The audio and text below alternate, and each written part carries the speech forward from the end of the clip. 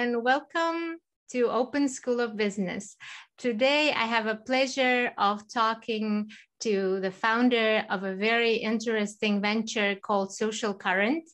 And today, I'm welcoming him to introduce his idea and also ask about how you got started and what do you do now. I know you're a student at George Washington University still, and I'm just really curious to hear all about your venture and also how you're combining that with your full-time student program.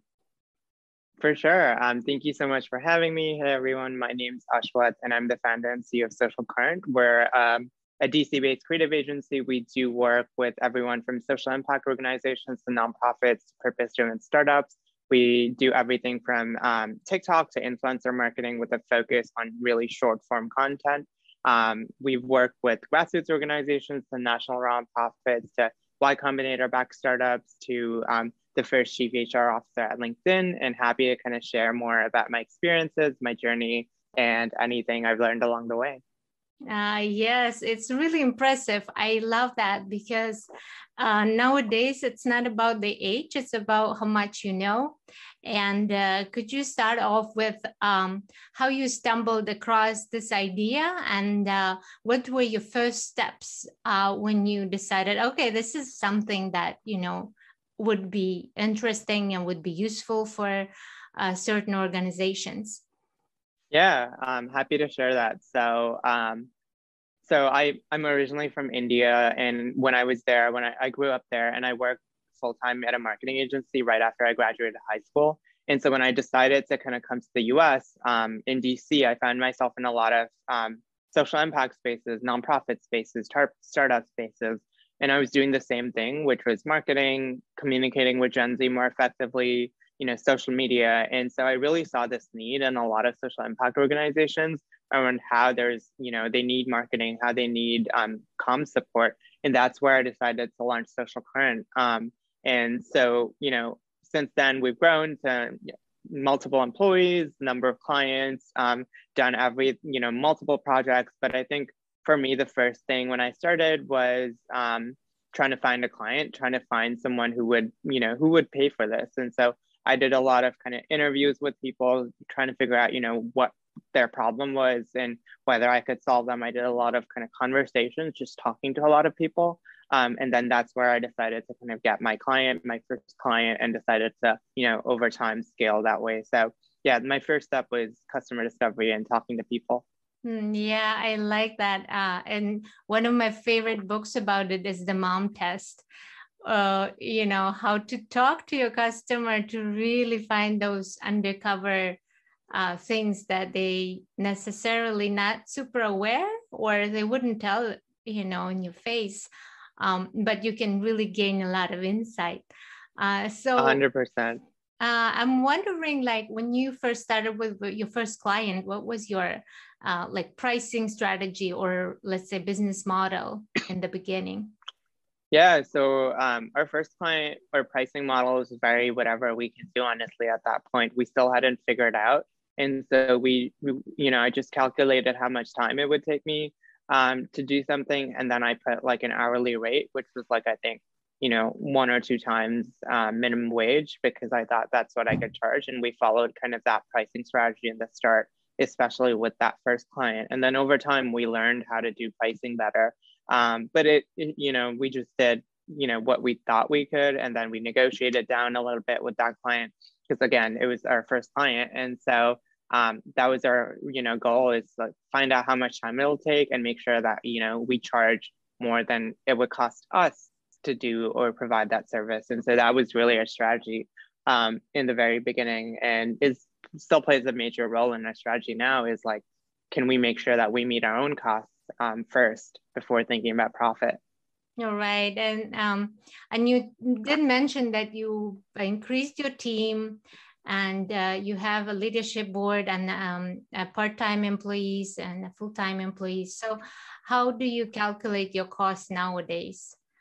Yeah, so but obviously you have more clients as well. So Yeah, so right now, we calculate costs through hours, softwares we spend on, legal support, administrative support, things like that. So we do have metrics around how much time it would take us to do certain things because we've done a lot of these things a lot of times. And so we're able to calculate that really quickly.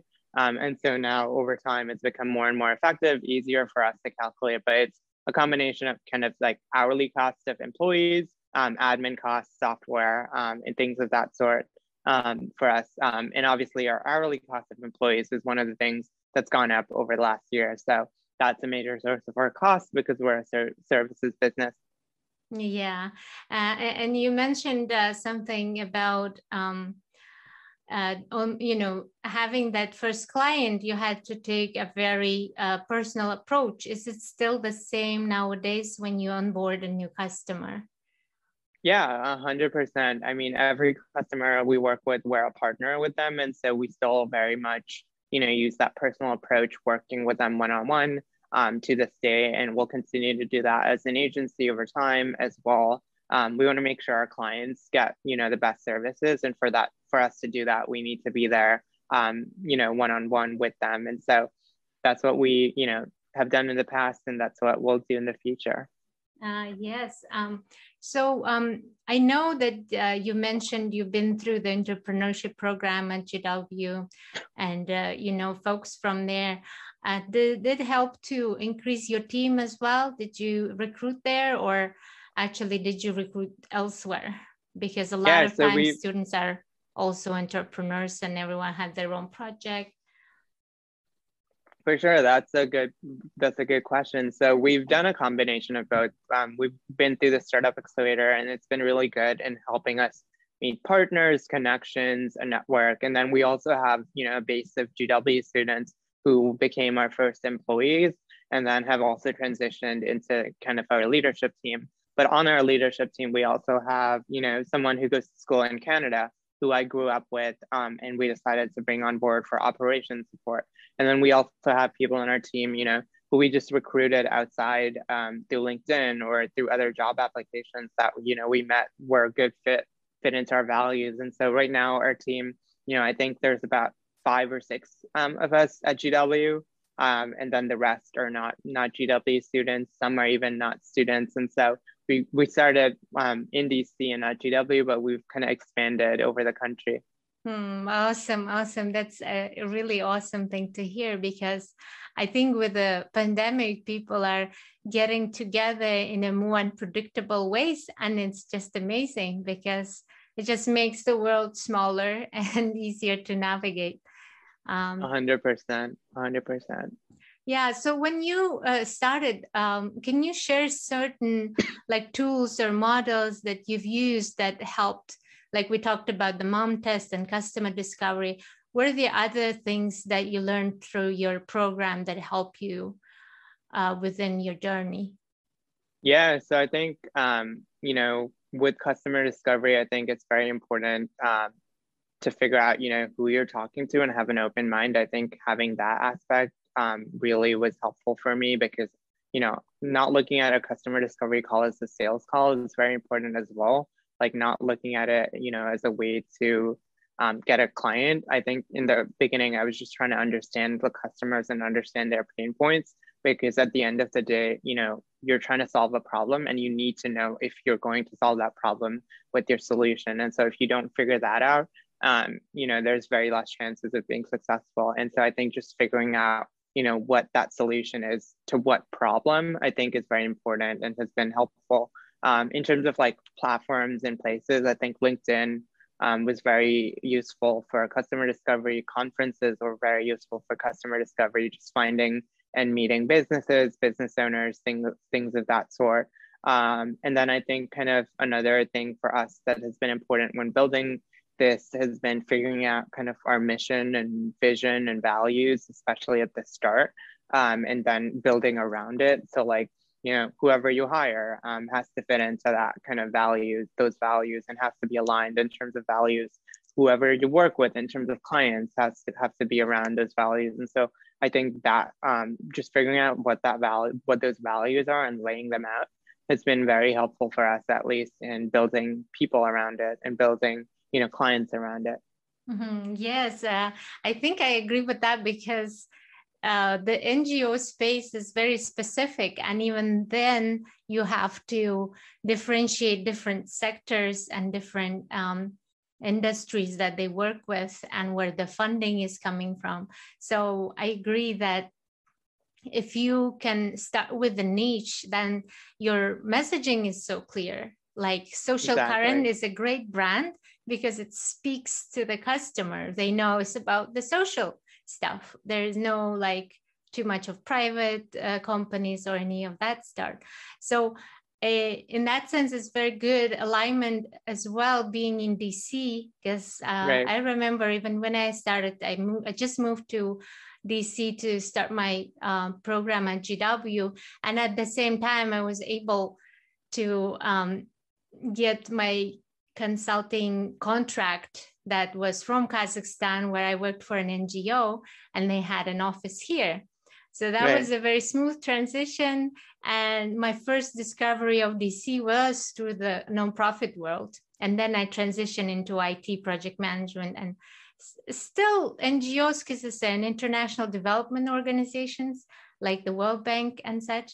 But the major part of this whole infrastructure of being in the middle of all these different organizations and things happening in DC is very easy to transition, and at the same time to specialize, because there's just plenty of different things in DC. There's contracting, government contracting, there's international development, there's real estate, and there's NGOs. So I love that your marketing agency is being able to stand out because of that branding, because obviously there's so many marketing agencies out there. You being from that startup scene, you said that some of your clients were startuppers as well. So if you were to say, like, do you still have startups that are not necessarily social oriented? Can they still be your clients, like smaller companies? Yeah, so we do some work with smaller startups, but I think one of the things we emphasize with them is bringing in some form of social impact. So whether it's, a subscription service, giving away free subscriptions to a certain demographic, or, underrepresented population, or adding in free versions for students and things like that. And so if we decide to not work with a social impact startup, we try to bring social impact in through our retainer and through the work we do, and running campaigns on social that may be socially relevant. And so we do work with smaller startups, but we make sure that we're bringing kind of that aspect in to the work we do. And yeah, that's pretty much what we do. Wow. I am really impressed, because not only you're offering a great solution for the organization that are already in that space, but you're also motivating others to contribute.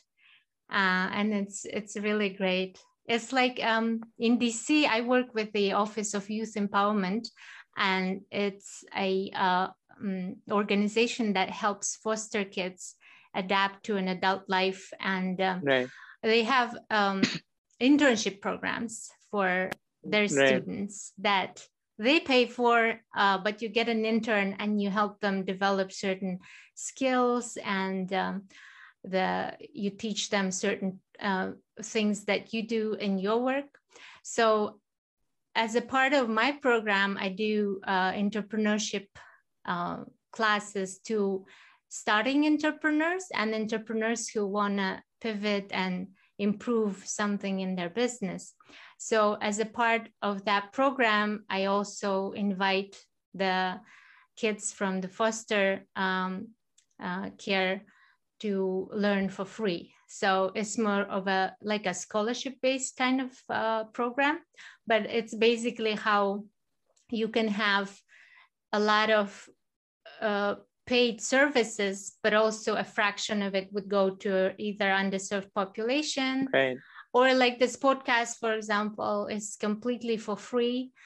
And it does give you a glimpse of what's in the course, because we talk about all this concept a lot, with the Right. successful entrepreneurs. And it's actually a great validation to hear that, yes, these concepts work. It's really important to talk to your customer ahead of time.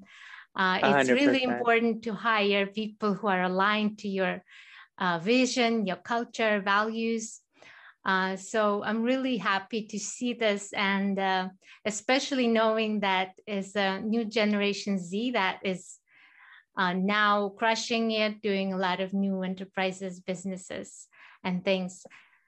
So my next question is like, what has shaped your entrepreneurial mindset when you came to DC? Like, what has given you that impulse? Like, I need to start doing this. Because you've been Yeah. working for nonprofits, you know, and there's definitely a clear path to a nonprofit career.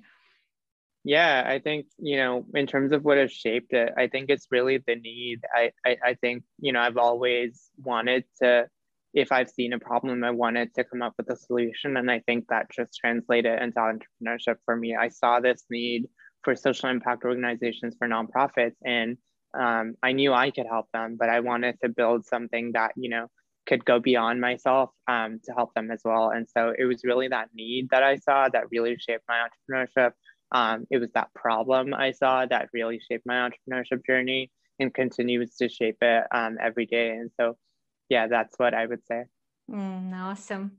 And so you're about to graduate soon, and I'm wondering if you have some, bigger plans or any kind of drastic different plan in terms of, once I achieve this milestone, I will move to the next thing. And how do you see that happening, being already involved with the marketing agency? Yeah. So really my plan after graduation is to continue building Social Current. But we are considering some kind of new initiatives on our end as a way to grow Social Current. And so, once I do graduate about a year from now, my goal is to hit the ground running, spend time full time on Social Current with my leadership team. And so really having the time to scale up, I think is our focus. And so right now our focus is client retention, building slowly, building over time. But I think when we do graduate, we're going to scale up much faster, and that's our goal. And also incorporate other offerings through software into the work we do. So that's pretty much our goal after we do graduate. Awesome. Because I think like you're probably thinking about how you can automate some of the things and maybe build the tech around it and make it more efficient, right? 100%. I think we already automate a lot of the work we do and try to make it more efficient. And so doing more of that, building our own software is kind of down the line when we do graduate and when we have some more time. Awesome. So do you have programming skills as well? Not currently. I'm actually trying to learn Python right now, but we've got some people on our team who can code. But really my job is really to validate the market and find paying customers, because if I can find paying customers, I can hire someone to do it.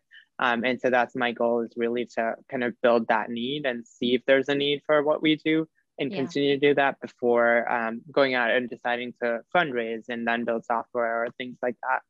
Yeah, awesome. That's a real entrepreneurial spirit, when you know how to find the need, and then when the need is there, then you don't even have to sell that much. And then obviously you can always find someone who will find the solution, or you'll find the solution together.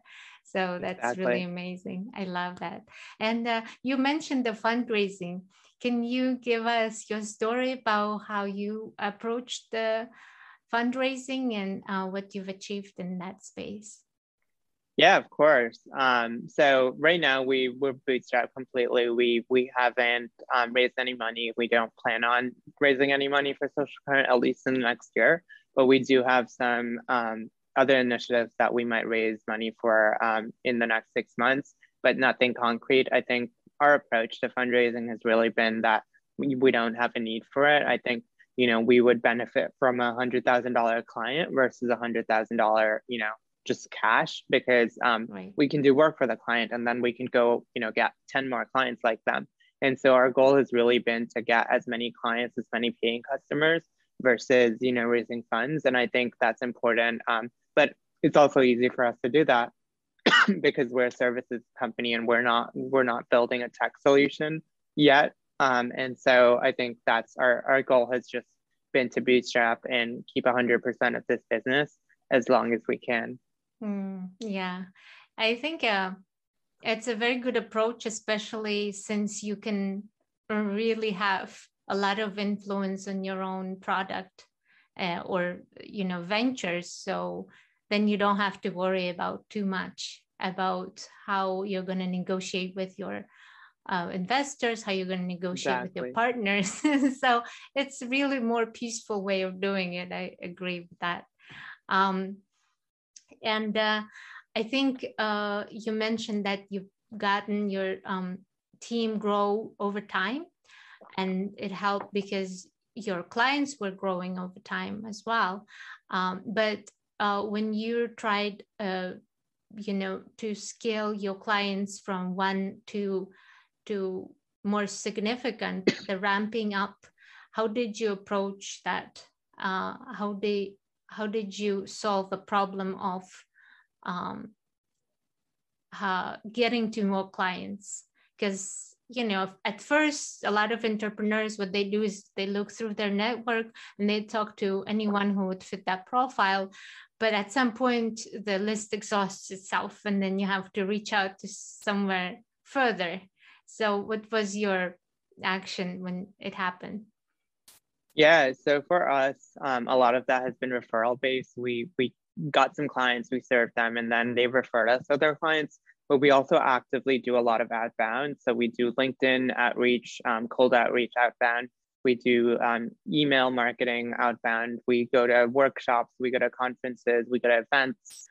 We do speaking opportunities. We do you know, content on LinkedIn. It's just, for us, it's been about, you know, doing a bunch of different things, and then that's all translated into clients. And so, you know, at one point, I think, you know, you have to decide to do outbound. And I think that's been the most effective for us, is like doing LinkedIn and doing email and reaching out to companies that we don't know. But, you know, selling them on it through email, I think has been good for us at least. And that might be something to consider. And then for direct to consumer companies, that's where things like influencer marketing comes in, paid ads comes in. Using those tactics to reach people, I think, is what I would recommend. Yeah. And you've been doing some of it for your clients anyways, right? Like influencer marketing and social media that's what ads. We do for our clients. And campaigns. So are there any tips that you would share with someone who is trying digital marketing for the first time when they're doing ads on Instagram and on Facebook? What would you recommend their strategy be when they, you know, start on their own at first? Yeah, I would recommend, I think influencer marketing is underrated. People think, you know, it's on the rise, but people don't think of it enough because they think it's expensive. But it's not. It's, you know, working with micro influencers is very easy and can often be, you know, a better solution than ads, because, you know, an influencer has a better tie-in with their audience and they already have an existing audience. And so working with them to, you know, sell their audience or, you know, create a buzz about you is much easier than running, you know, paid ads towards an audience that has no idea what you're doing. But also, you know, the way I've seen things trending is ads are not, you know, working for people anymore. They're not working for brands unless you have a really established brand name. And so influencers kind of give you that credibility. And it's also, you know, you don't have to work with someone with 10 million followers. You could start with 10,000 and there's still an influencer with a good customer base that, you know, might not charge as much. And so that's what I would recommend, is looking more into influencer marketing and even doing it yourself, trying to message people, you know, seeing if they would do it, you know, for a small fee, things like that is what I would recommend. Yeah, I think it's a great idea, because I like that how you call, I mean, it does sound a bit more complicated campaign to run because it requires time, investment, and coordination.